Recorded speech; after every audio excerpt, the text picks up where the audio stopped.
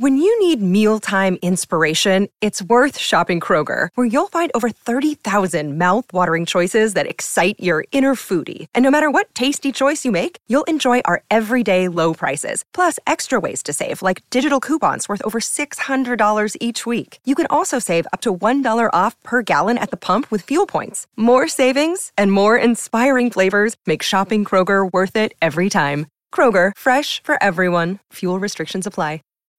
When you need mealtime inspiration, it's worth shopping Kroger, where you'll find over 30,000 mouth-watering choices that excite your inner foodie. And no matter what tasty choice you make, you'll enjoy our everyday low prices, plus extra ways to save, like digital coupons worth over $600 each week. You can also save up to $1 off per gallon at the pump with fuel points. More savings and more inspiring flavors make shopping Kroger worth it every time. Kroger, fresh for everyone. Fuel restrictions apply. Statements expressed in the following program do not necessarily reflect those of WWDB, its staff, or management. Inspirational women are increasingly popular in the news and media, but many go unheard and their stories are never told. Women to Watch with Susan Rocco captures the stories of many women who truly make a difference. Women to Watch is the vehicle for developing new leaders, encouraging younger generations, and in building self-esteem for future entrepreneurs. Good afternoon, everyone, and welcome back to another week of Women to Watch here on WWDB, Talk 860, and WomenToWatch.net. My name is Sue Rocco, and I'm happy to be back in the studio this afternoon with two lovely local women who are with me in the studio. We're going to introduce them in just a moment. Excuse me. If you're listening to the show and you have a question, we'd love for you to call in and join us. You can do so by dialing 888-329-3306. That's 888-329-3306. And be sure to check out our website to see our list of upcoming guests and all of the wonderful new content that we're posting from our contributors at WomenToWatch.net. And that's women, the number 2, watch.net, N-E-T. Now, I'm really thrilled and honored to introduce my guests this afternoon. I have both Pat Roberts and Nancy Blair, who are co-founders of AIM Academy here just outside of Philadelphia. Welcome to the show. Thank you. Thank you, Sue. It's really nice to have you, and I hope that we can cover all of the topics we were speaking about just prior to the show going live. I wanted to start with a quote. And when I was perusing your website and trying to educate myself on the school and both of your bios and backgrounds, the very first sentence of your About page says, "In many ways, our story is most likely similar to yours." And when I read that, I kind of laughed to myself because I think often women who take on big challenges think that what they're doing is maybe not that big of a deal. And I would argue that it is, and that it's not, really similar to many women in the fact that you had an issue with your daughters and you saw a challenge in the educational system and you decided to build a school. That's a big deal. So, Pat, I'll start with you, and maybe you can speak to that just, briefly about what was the catalyst for that moment when you and Nancy said, we're going to do more than kind of talk amongst ourselves about our daughters who have these learning disabilities and do something big. Why don't you tell me about that moment? I think sometimes opportunities just come to you. And Nancy and I joke all the time that we never intended to start a school. And that's how it started. We met when our daughters were 6 years old. They both have language-based learning differences. But through our journey, that is our journey, that's probably where our journey is very similar to many other moms and dads who have children who may be struggling to learn to read or struggling in school, and maybe folks don't really understand what is the issue. And when we met, we were going on our way thinking that we would just work together. We would be presidents of our daughter's home and school association, and we would raise some dollars that would allow teachers to get trained in different programs. That's how it started. And then we met this incredible woman by the name of Sally Smith, who was definitely ahead of her time. She started a school in 1967 called the Lab School of Washington in D.C., and it is a school for children with language-based learning differences. And that was ahead of her time, way right? ahead of her time. Yeah. And we just happened to have the opportunity through our parent association and our work with our daughter's school at one point to meet Sally Smith. And one thing led to another. She loved our energy. She loved our backgrounds, and we can talk a little bit about our backgrounds. And she just said one day, well, I think you need to start a school. And that planted the seed. It was that moment. And it was in about 2004, 2005 when that started. Okay. And I'll mention that, so your background is in education, and Nancy's is in medicine. She's a nurse. You received your undergraduate and graduate degree in education from Westchester. Did you always want to be a teacher? I always wanted to be a teacher. My mom is 93 years old, and she definitely saw me being a teacher from a very young age. I was the oldest. I have a younger brother and a younger sister. And apparently, I would set up shop on our little porch in Roxborough, and that's what I would pull do out the all chalkboard. Summer long. I would teach the children in the neighborhood at my chalkboard. Yeah. So this is the story she tells. And it's true. Everything I've done, whether I've been in the classroom or I've had a business, it's always been in the field of education. Yeah. So it's exciting. It's such an incredible combination, the two of you, with the education and the medicine background, to have taken on this project. I wanted to mention you also launched, Pat, the Institute for Educational Excellence and Entrepreneurship in 2000, I believe. I did in 2000. I just sometimes I think you get lucky, or as people say, the harder you work, the luckier you get. But at Westchester University, my first job out of the university was with the demonstration school, or the lab school at Westchester University. And I was working with teachers. I was traveling. I was working on grants. I was working with faculty members at the university.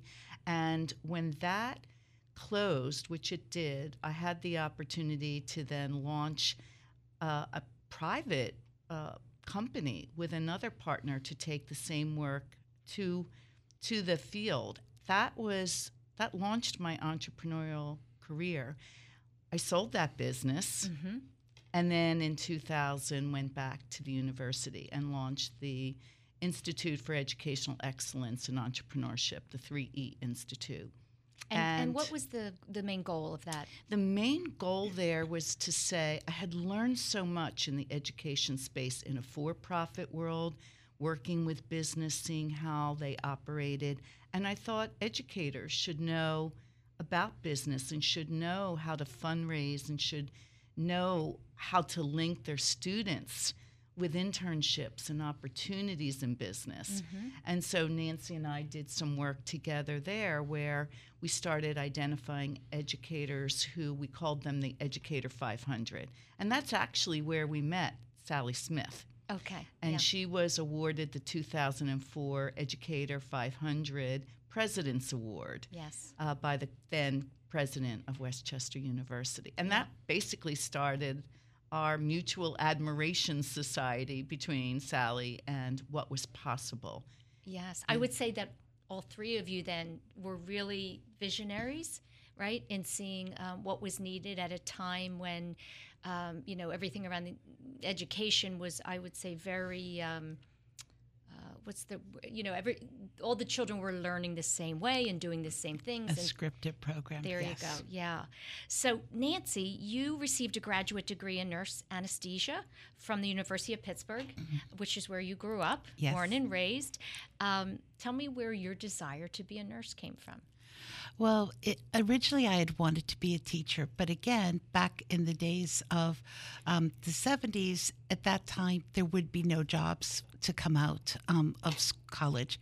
So I had my knee operated on, And it's the age of 16, and I really thought there were some phenomenal nurses and some that weren't so phenomenal, and I really wanted to help make a difference. So I graduated, went to nursing, and worked on orthopedic floor.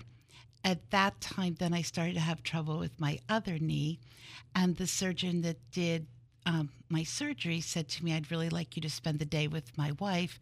She is an anesthesiologist. I think this might be a better field for you than to be on your legs all day long. So I spent the day with her and said, I'm not sure I can do this. And they said, absolutely, you can. So then I moved to the ICU, worked there for several years, and then went to anesthesia school, and then worked in a variety of hospitals around the United States when my husband had relocated us for different transfers. Okay. It's interesting. I wonder if that doctor had not made that suggestion to you, would you have ended up in anesthesia? I might not have, because at that time I really wasn't familiar with the field, and he opened my eyes to a career that I might not have ever heard of if it wasn't for the surgeon. Yeah. Let's talk about the moment. So you both have daughters, and they do they both have dyslexia? Is Yes. that the diagnosis? And they were both in first grade, and you met, and here you had this in common, these two young girls, with this issue. I'd love to go back to the meeting, the time you both met, and tell me what that first conversation was like. Nancy, go ahead. Well, it really starts that it was back to school night, and we both have two children. So my son's back to school night happened to be the same night. So I went to his school. My husband went to where Colleen was going to school, and he came home and told me that night there was a new mother in the class, and he thought the two of us would really hit it off. Never anything about a little girl having a daughter, but that there was a new mother in the class. And so I'm like, okay. Wait, did he say that really not knowing yet that you, oh my gosh. No. Wow. So then we started to work a lot with volunteer components of things to try to make a difference for the children who were learned differently at their school.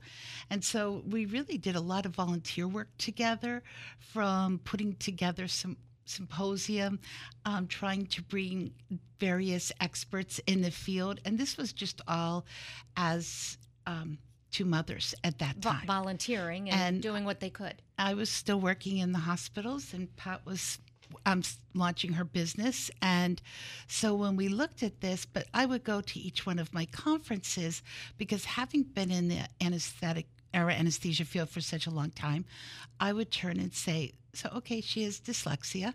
What does the research support we should do? Because if you told me that she had cancer, or you told me she had diabetes, I'd be at the best physician, I'd be at the best hospital, and I would be asking you what was the research, and I would also be asking you data showing that plan was making progress. And I realized what an anomaly I was showing up at the conferences saying this. So when I started to do my own research, and there wasn't still as much accessibility to the internet, I found there was a lot of research, but it wasn't hitting the classroom. And I thought this would never be ignored in medicine. And yet quotes I was finding was saying that it took 10 years for the research to hit the classroom. Well, we didn't have 10 years for our daughters to spend for that time. So as a result, as two volunteers, we were going to continually, hopefully, bring the training, etc. And then working with Pat on those volunteer components of things and creating opportunities, then I worked with her at the 3E Institute at Westchester. And then we also turned around and then met Sally Smith. And then the conversation was, I like the way the two of you think. You're entrepreneurial. I had gone back to school, had done a lot of training and in the various reading programs. And so that's really the impetus of how it all started. I'd love to ask you both, did you accept the diagnosis of dyslexia right off the bat? We did. Pat? I think we have different stories. Nancy's was a little different path, but my daughter was tested at 5, if not before, maybe 4.5, 5. That's young. What did you see? Very young. Yeah. What I saw was in preschool, the teachers would say, well, she's very sweet and she gets along with everyone, but she's just not remembering her rhymes. She doesn't know all her colors. There were some very definite areas that I now know are huge red flags for young children and should have given me an alert. But I didn't know anyone in my family. I wasn't tuned in to anyone having dyslexia, because if you have a spouse or you yourself have dyslexia, you have a far, far greater chance, upwards of 45, 50%, Oh, is that right? that your child would have dyslexia. So there was none of that I was aware of at the time. So I had her tested, and they came back and said she needs phonics, she needs very explicit instruction in learning her sounds and her letters, and she was starting to get tutored as a preschooler before going into kindergarten. Which is ideal, right? Ideal. Because the sooner the better. And then throughout her kindergarten, she did not go to a special school. She went to a small little kindergarten near my home, and I would work with the teachers and show them what the tutor was indicating she needed. And I think and then she was getting speech and language to develop her language as well. So that was the journey we started on very, very early. And Nancy, yours was similar. It was. I do remember going to the pediatrician when Colleen was younger, and I did say, I don't remember spending this much time working with my son to learn his letters of the alphabet. And at that time, the pediatrician just told me to stop comparing my children. So for 6 months, I listened, but something just kept on telling me this was too much work. Was she your second? She was my second. Okay. And I knew I did not have to work on any of these items with my older child. So I did go through, I do say that parents, when you're first given that diagnosis, it is a journey. And that's what we mean by our journey is very similar to yours when they're reading our website, because at first I didn't understand how this could have happened, in that, two children, same household, same environment, exposed to the same aspects of things. But then why was one struggling to learn the alphabet and to read? So as Pat said, there were red flags, but I didn't have anyone guiding me that those were red flags. Yeah. When I look back on it, I went to one preschool. When they told me she was struggling with something, I switched her to another preschool. When that school told me she was struggling with something, I switched to another preschool. When the third one said the same thing, I went, okay, maybe I have to address this. Right. But what I think, there's a woman who's named Elizabeth Kubler-Ross in the 70s, and she talked about there's a philosophy about grieving and a loss. And I do believe as a parent, you don't dream that your child struggles. You want it to be easy for them. And so at first you go through denial, and then you go through anger. It's very easy to say, oh, it's the teacher's fault, but it really isn't. It is neurological in origin, and they need to be taught the way they learn. And then you go into grieving, and then you go into acceptance. And at any one time, you can go back into these other stages of the grieving process. And all of a sudden, that really hit me. I've been taught that as a young nurse, to look at patients when they were going through that and meet them where they were in their process. Yeah. But I realized I needed to do that as a mother as well. And I had an aha moment pretty early on that if I accepted this, I could help her and I could help myself. And then we both could work as a team and be more successful. I think for some parents, that journey is quicker through those stages. And for others, it takes longer. We were discussing about labeling. I say it is totally fine to say that a child has a language-based learning difference or dyslexia, because how can anyone address it if we don't know what the issue is? And we wouldn't hide diabetes from anyone. We wouldn't hide if our child was struggling with any type of medical issue on this. This is the same component. There is a study that 35% of all successful entrepreneurs have some form of learning difference and or dyslexia. Well, if that's the case, there are many wonderful people out there who have been highly successful regardless of their earlier struggles. What's equally as sad to us is that we look at our prisons and perhaps as many, if not 50% or higher, are struggling readers. We have adults out there that 10% of all adults are illiterate. These are the stats that drive us. And this is what, yes, it started with our girls. Our girls we did not get the school up in time to benefit them. But AIM is much of what we would have dreamed for them at a young age. But equally important now, as the AIM Institute starts to do more teacher training, the 341 students at AIM right now, they're the lucky ones. But with our teacher training, we can impact a broader audience. And that's really, that's our dream right now and our goal. I just want to make a comment. I think your aha moment is just an incredible, great life example. You know, acceptance will lead you to moving forward, solutions, whatever that might be, right? Absolutely. If you're not, whatever your circumstances, and I would say children, if they don't have a learning disability, they have an issue in another area. There's no, right? You are so right. It's not easy. So I think that's a great, life lesson. And, you mentioned sharing and teaching what you've learned with other teachers, what you've done. And I'll say that, the theme throughout AIM Academy is this innovative teaching. And so for our listeners, what exactly is that? What are you doing that's different? And how can it be used broadly throughout all schools? Well, our tagline is innovative teaching, fearless learning. And the innovative teaching, as we always say, is this perfect blend between the research, the science of reading, as well as then the blend to bringing out the talents of our students. So if you would walk through the doors of AIM Academy, what you would see is very engaged students. I think that's the number one key here.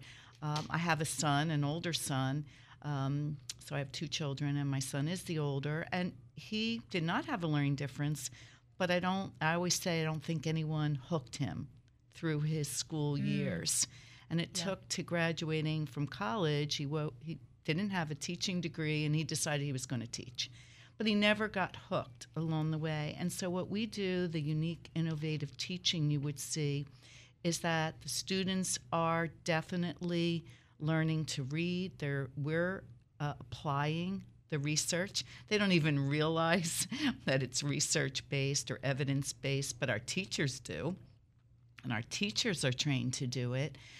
One of my favorite examples of innovative teaching would be if you would walk into our 5th grade, let's say, and one period a day, they're in this interactive humanities room. And when you walk through those doors, you are transformed back to the Renaissance. And all the students are putting on their guild hats, and every student is assuming a role of one of the artisans or scientists or literary folks of the time learning about the Renaissance. And they take turns being either Michelangelo or Dante, and they lead a project, and they do the research around that character, and they become the character of the time. So through that innovative teaching, in fact, we would do tours of folks, and I would say, oh, well, here the students are learning history. And one little student said, this is history? They had no I thought idea. it was acting. Theater. I thought it was theater. And so that would be just one example. So why do we do that? What are they learning? Well, the research in in the science of reading and the science of language teaches us that children, in order to be great readers, and we want all our children to be great readers, need to have great, deep background knowledge, deep vocabularies. They need to live and understand and use their vocabulary, not just read it and decode it, which of course is a struggle for many of our students. But as they're learning on that, they need to understand all of the background that goes into that. They'll be able to read more quickly, fluently, and have better comprehension that way. It's just one example. Right. It spans all the grades, though. You could go to our 12th grade. You could see the entrepreneurship club. You could follow the students where they are dual enrolled at the close school at entrepreneurship down at Drexel for half the time. But then they come back, they work on their entrepreneurial studies. And yes, they work on language and English and history and math. Right. But the innovation of watching the robotics and their engineering, drama and the arts and design, and their work at the University of the Arts dual enrollment. It's unbelievable to see these students thrive when they're engaged, when they're feeling successful, when they feel they're mastering what they need to learn, and then all their energy then can be put into their talents. Parents come to us when they begin to apply at AIM and say, well, I think my child has some talent in music, but my child hasn't played his instrument for 5 years because either he's not feeling good about himself or I have to do so much extra support and tutoring outside of school because he isn't learning in school that he doesn't have the time. And that's heartbreaking for us. Yeah. And then they come to AIM, and since it's all integrated into this innovative teaching, then the next thing you know, they're Macbeth on the stage, or they're playing the viola as a virtuoso, literally. Yes. So it's very exciting. It must be incredibly rewarding to see that a child be discouraged and lacking that confidence and then flourish. And is it correct to say that, instead of using the term innovative teaching, that it's real world learning and immersing themselves into the subjects? Because just hearing, a lecture or and of course reading, if it's an issue, is not going to be enough. It's not enough. Yeah. It's not enough. But it does take innovative teachers, too. That's right. Because, right? Yes. So we've had to really identify those teachers that embrace the science, but also embrace innovative techniques. So here's a question. We talk about innovative science and research in all fields. How much do you, Nancy, maybe I'll ask you this question. How much is intuitive? How much are you using your intuition with a child that perhaps you just sense that they need this at this moment, and maybe it goes against the science? Does that happen? Well, actually, I would step back a little bit further and say, if you have a teacher that's well trained, who really knows what the science is, then she or he will have enough tools in their toolbox to be able to look at each student. Because although they will use the term disability, and we do use that only for two reasons. Number one, currently, if it's listed in a neuropsych or psychoeducational evaluation that a student has a language-based learning difference or disability, our tuition is tax deductible under medicine. Now that might go away, but currently for our first 12 years, that was the case. If a student wants accommodations on the ACT or SAT, it has to be a disability, not a difference. And if you want to go to the schools of higher ed and get accommodations, again, you need documentation it's a disability.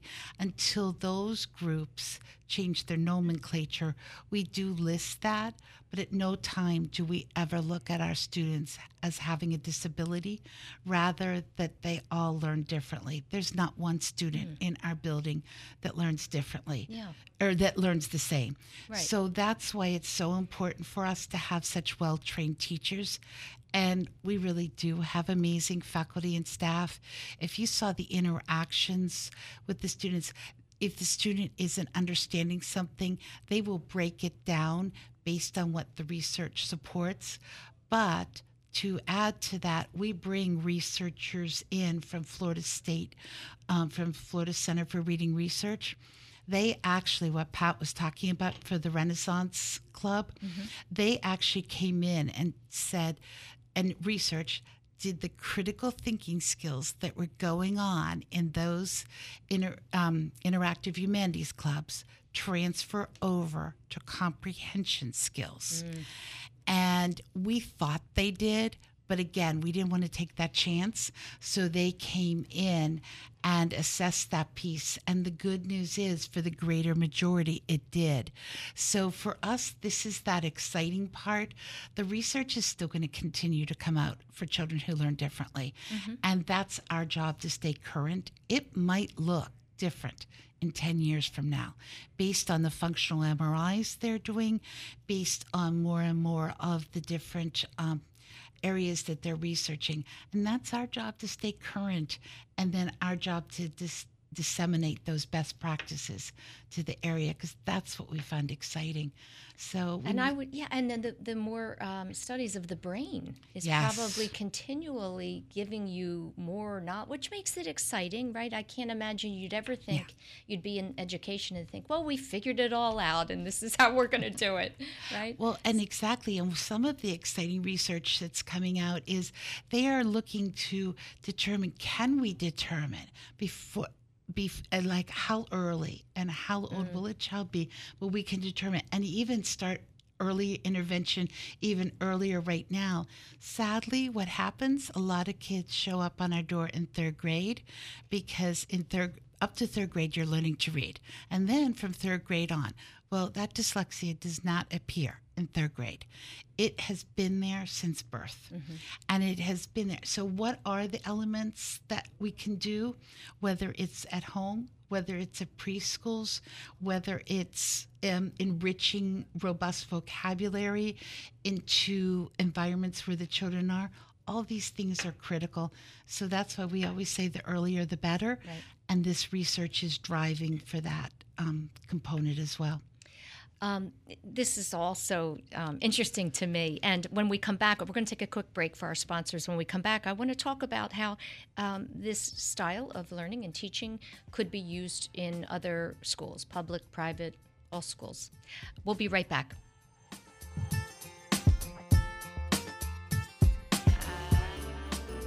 Hey, this is Michael Bertoni, founder and CTO of Philly Tech. I'm throwing the first annual Philly Tech Community Holiday Party at Coda in Rittenhouse Square, Philadelphia on Wednesday, December 13th from 6 to 9 p.m. This party will be a celebration of technology and innovation happening throughout the greater Philadelphia region, and everyone is invited. You'll have the opportunity to learn more about the tech scene in Philly, network and praise our achievements, while giving back to littles within Big Brothers Big Sisters of Philadelphia. 20% of the dollars raised from the event will go towards buying holiday gifts for littles in Big Brothers Big Sisters and putting a big smile on their faces during the holidays. Here's what you can expect at the holiday party. We'll kick off with a live comedy show called Good Joke, Bad Joke Bingo by comedian Sean Wickens.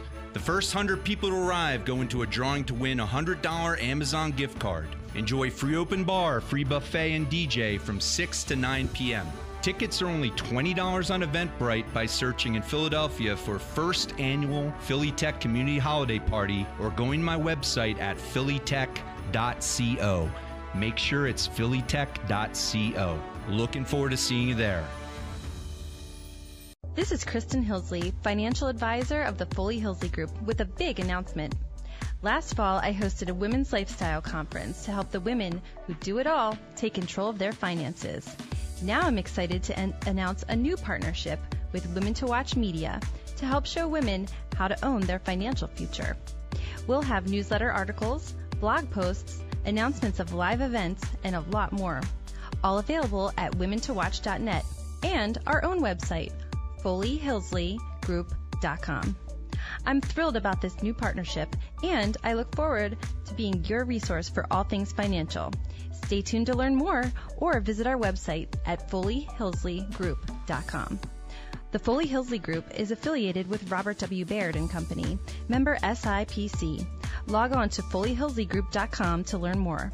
That's FoleyHillsley Group.com or call 610-238-6636.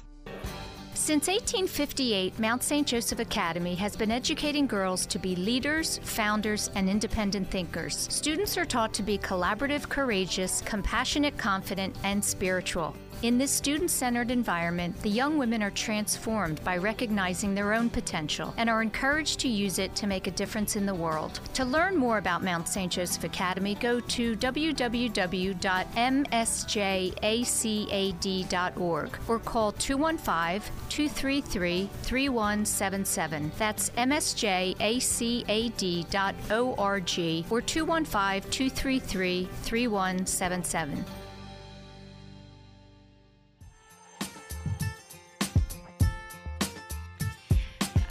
Good afternoon, everyone, and welcome back to another week of Women to Watch here on WWDB, Talk 860, and WomenToWatch.net.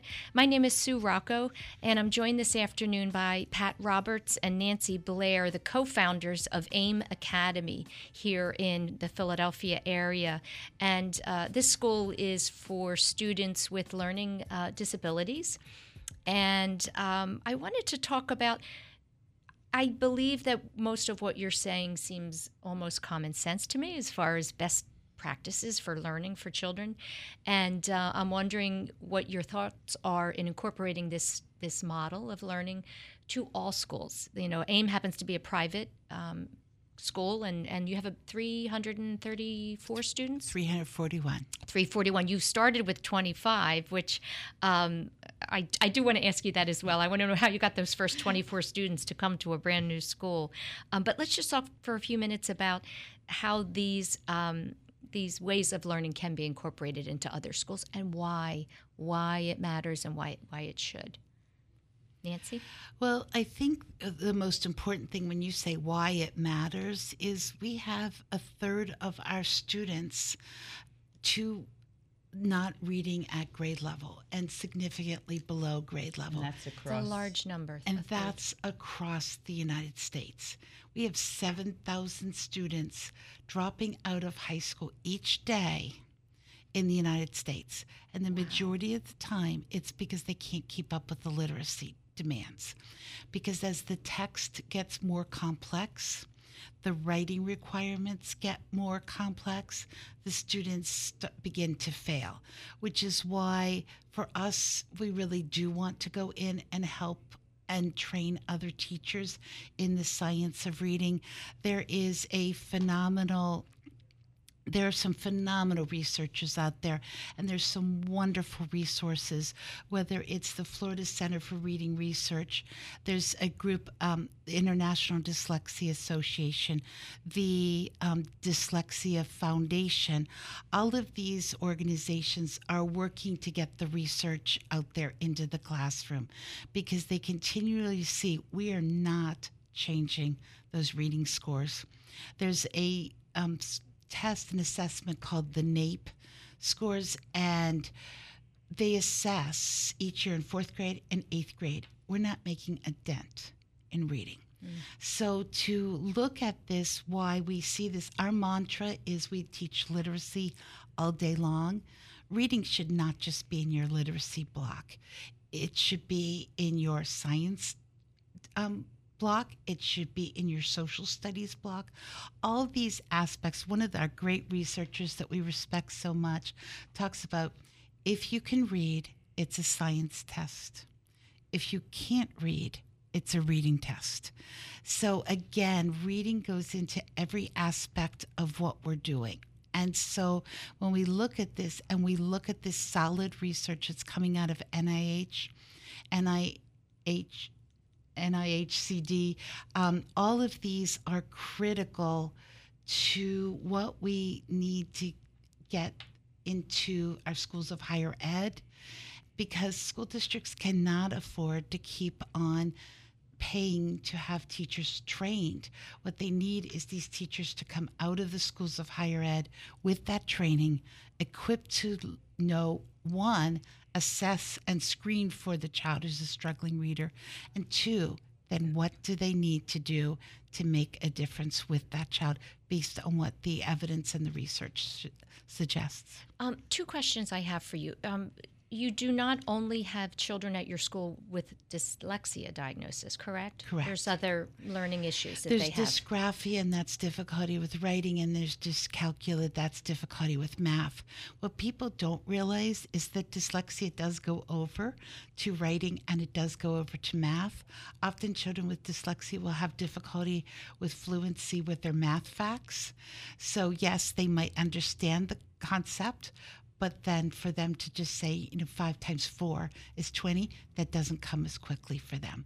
So these are the elements that people don't realize how much one affects the other. Can you say simply what dyslexia is? Because and I'm not sure whether this is correct or not, that someone who's reading with dyslexia, the letters are swapped. No.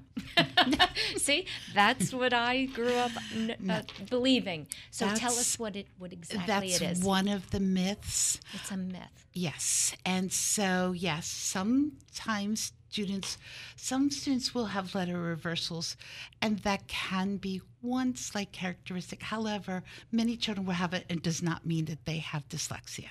Okay. So the important piece is it is neurological in origin. It is an unexplained reason for having difficulty learning to read. So in other words, they have average to above average IQs.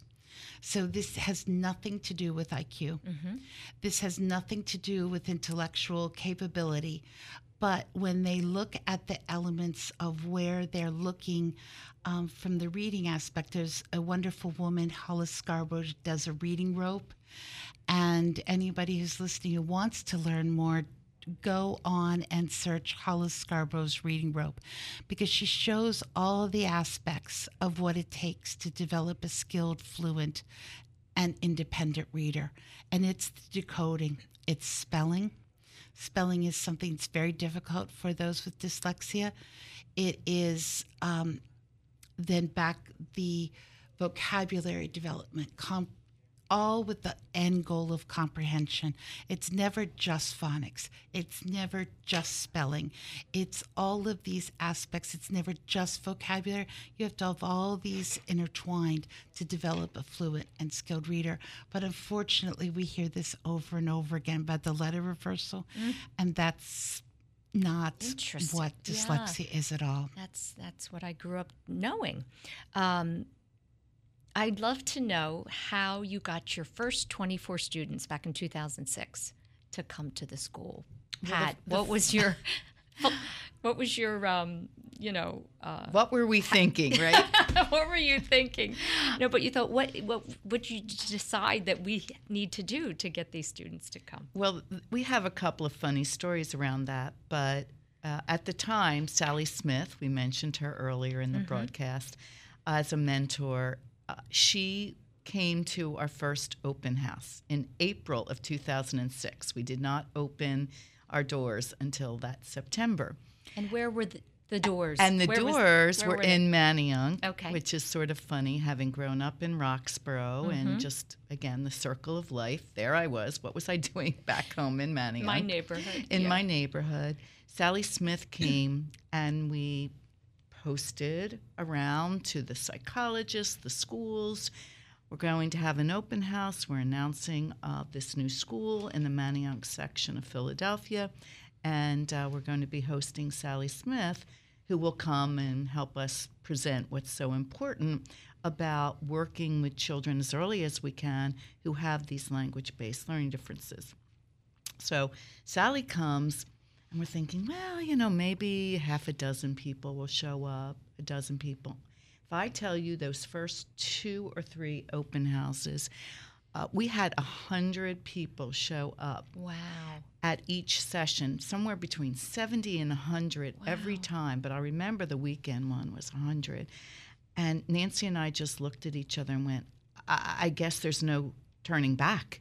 Now we have to do it. That was an aha moment. Yes. And so it really jettisoned us to It's a validation. That there was a tremendous need, and we needed to start working very, very hard to make that work. But we didn't have enough teachers to support many more than the 24 to 30. That was our first year goal. But then we've grown exponentially over each of the 12 years to our current 341. We did not have a high school when we opened up, so we just had grades 2 to 6, 2 to 7, with one second grader and one seventh grader, right? Yeah. So it's been really exciting to see this unfold, but what we now have seen is everything we've learned from the research is telling us this is not just confined to children who learn differently. All this there's no such thing as a reading brain. We are not born to read. Children are not born to read. You and I and Nancy, we're not born to read. We must hardwire and wire our brains, set these neurological pathways to be a proficient reader. And it's really fascinating when you think about it that way. So whether you have a learning difference or you come from a family where language isn't spoken that much, we have a great researcher out of the Georgia State University that talks about the impact of African American dialect on learning language and starts setting those neurological pathways to hearing a sound, seeing the symbol, now start putting the words and the sounds together, now building up the process of fluency, bringing meaning, which is what we were talking about with comprehension, beginning to form sentences, longer sentences, paragraphs. This research applies to all children who learn to read. So that's why we're so excited. I'm particularly excited since I went to Levering Elementary School and ultimately went on to Roxborough and Girls High here in the city. Now we need to get this word out to all the educators who are working with children. And we have 2 pilot schools in the school district of Philadelphia. So we're starting with those kindergarten to 3rd grade children and specifically their teachers, beginning to work with them. We also have a pilot where we're working with something like 39 literacy leaders who are in 39 elementary schools in the school district of Philadelphia. So again, for me personally, it's another full circle experience. And for Nancy and I, it's so critical because when we come back from these conferences and understand how urgent it is that we start early, as early as possible, we just want to go up and down and wave the banners saying, moms and dads, you have to start as early as you can. They can't all come to AIM. We're nearing capacity. But if we can help other schools, we have another partner school in West Philadelphia called the Community Partnership School. Although they have some low tuition, many of the families don't pay any tuition, and we're helping to raise monies to be able to provide the training and education for those teachers. So we've been very fortunate.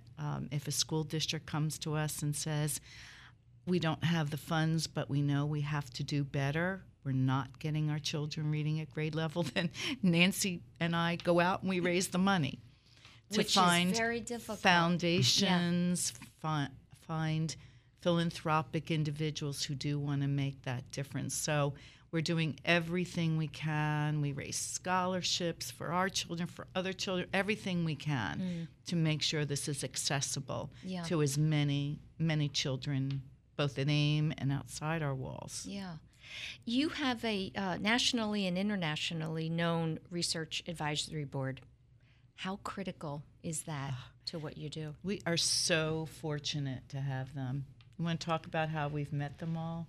So through the years, even since 2006, we were going to the International Dyslexia Association, a national conference each year. And each year we would hear them present on the research. So we would continually go up, introduce ourselves, tell them what we were doing, really wanted to get their input. Then we met through a group, this Dyslexia Foundation, and this gentleman, Will Baker, he brings all of these researchers together, and then he invites practitioners. And when where we've met them, and we listened to everything that they said, we're like, wow, this is amazing. So when we've met them, we've said, we'd really like you to come to AIM. So each year, AIM hosts a research symposium. And this year it will be on Monday, March 12th. We have found sponsors, so there's no cost. We invite area superintendents, principals, schools of higher ed, and we bring these researchers with the sole purpose of having them share their research. We also stream it across the United States. To us, this is that piece that we feel that we have been so fortunate to learn from their expertise that now it's our time to make sure that we get that disseminated out. I want to ask you both, nothing ever moves as quickly as we want it to, right? and you're taking on a big issue. And everyone's talking about our education system across the country with children. Tell me, do you ever feel, I'm sure you do, overwhelmed with the task at hand in trying, as you mentioned, Pat, to reach as many parents and families as you can? And when you do, what do you say to yourself to kind of get over that hump? Pat, you're laughing. Tell me what. Well, if what you you're come thinking. to my office, you'll see my favorite sign that says, "Give me patience, but please hurry." So I think what I want to say to everyone is that we have been very, very encouraged through all our work with teachers out there. They're passionate. They are hungry for the information. They're hungry for the research, and I think that's very rewarding. I think we're very optimistic right now. There are a lot of parent grassroots organizations, one that's spread amazingly across the country called Decoding Dyslexia. Mm-hmm. It's a grassroots parent organization, started in New Jersey, and now it's in every state in the United States. And these are moms, dads, advocates, educating themselves via the work we do, via the work the researchers do. So I think, although it's slow, I think we are very proud at how we've been able to connect a lot of dots. We've been able to work with a lot of very passionate people. Mm-hmm. So I think what typically takes a little bit longer, there's a great initiative that Dr. Haidt is leading in the School District of Philadelphia called Read by Fourth, with his goal for his school district of 180,000 children, that all children be reading on grade level by grade 4 by a certain time. And so he's assembled this wonderful group of folks that are entitled the Read by Fourth group, and we're part of that. And so I think it's just making those connections with like-minded individuals that allow you to, at least in your sphere, see the progress a little more quickly. I think if you look at the whole, and as Nancy said, look at those NAEP scores across our fourth graders, all of whom, are not reading on grade levels. Nancy said about a third of the children not reading at basic levels, reading below basic. That's a lot of children in the United States. Yeah. Likewise for the 8th grade measures. Hence the dropout rate Nancy quoted of 7,000 children every day in the States. So I think we just keep our heads down, keep focused, and we're just fortunate we've been able to collect a lot of energy from these people who we work with, including our own staff and faculty. That's the reward. When when our teachers come to us, they don't know all of this information necessarily either. Right. The So when excitement we you must see in them. how it doesn't take that long to get teachers to be very, very skilled and gifted at helping to understand and translate this research into the classroom, but you have to have a plan and you have to stick to it. Yeah. So whether it takes 2 years or 3 years for a teacher, or 4 years for a teacher to become an expert, what are the options? You That's right. have to stick to it. Again, Nancy's World of Medicine, I love the perspective she brings. You have to share your story about that you didn't have enough time to get trained on the latest anesthetic. So Yes. I always said that, because we always talk about in-service and training, etc. But one of the things I said that when I was a nurse anesthetist, if you were preparing for surgery and I came up to you and said, there's a new anesthetic agent out, I haven't had enough time to go the in-services yet, but I think I know what I'm doing. Why don't you get up and leave? Yes. Well, we need to do the same thing in education. We need to demand that the research is being implemented. We need to find the resources. We need to have teachers sent out well-trained. We were so thrilled because we've set up a partnership with St. Joseph's University, and they are teacher scholars. These are full certified teachers. They could be out teaching anywhere. They've chosen to get a master's degree in special education, and they do a practicum, almost like a residency for a year at AIM, of which they get 6 graduate credits. That's fantastic. In tandem with courses. And so when we see this and we see how skilled those teachers come out, it's really pretty exciting. You mentioned a parent-run organization, and I think very often the parents are the warriors behind, right, Yes. pushing for things to get done. I want to give a shout-out to Bridget, one of your parents who connected us, and she had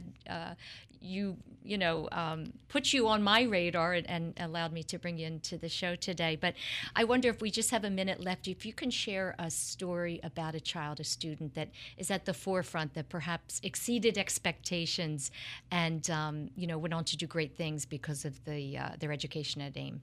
Well, I alluded to the story of, his name is Kyle, and he came to us in 9th grade. His parents tell the story all the time, so I know they won't mind us sharing. And he came to us in 9th grade, and his parents had never heard him play an instrument. And within the first, I don't even know if it was the first month or two, he was tapped to play in... What was the Music Man, I believe, what we were putting on as our play. And he is, if I tell you, a virtuoso in the viola. Wow. And his parents had never heard him play. We were down at the University of the Arts Theater, where before we had our own theater built. He was playing magnificent. And then the story goes on because our lead male performer had laryngitis and was sick. And then he was the understudy, and he was singing. Singing? So that's a story. The Kyle story is very near and dear to us. Because it was discovered, right, and it would not have been. Because he felt comfortable. He got confident in who he was and his learning. I love that. I think the one young man that comes to my mind is a young man who started with another classmate. And they started a business called Opportunity Rise, and it was to set up scholarships. They did a TEDx talk, and they've set up their own businesses. The one young man did internships in London, and in fact, he was speaking down in Miami about AIM, and someone was so moved that they turned and gave scholarship dollars to AIM. They were so impressed with him. That's and he fantastic. said he never would have been able to do that. And he wrote a book. And he wrote a book. Gosh. Listen, you're doing great work. I thank you so much for coming in this afternoon and sharing your story and the work that you're doing. And we'll be sharing it across all of our social media and our website. Thank you, Thank Pat you. and Nancy. That's it, everyone, for another week of Women to Watch. Be sure to go to our website for all things related to the show at womentowatch.net. That's women, the number 2, watch.net, N-E-T. Have a great week. Staring say goodbye to your credit card rewards. Greedy corporate mega stores, led by Walmart and Target, are pushing for a law in Congress to take away your hard-earned cash back and travel points to line their pockets. The Durbin-Marshall credit card bill would enact harmful credit card routing mandates that would end credit card rewards as we know it. If you love your credit card rewards, tell your lawmakers, hands off my rewards. Tell them to oppose the Durbin-Marshall credit card bill.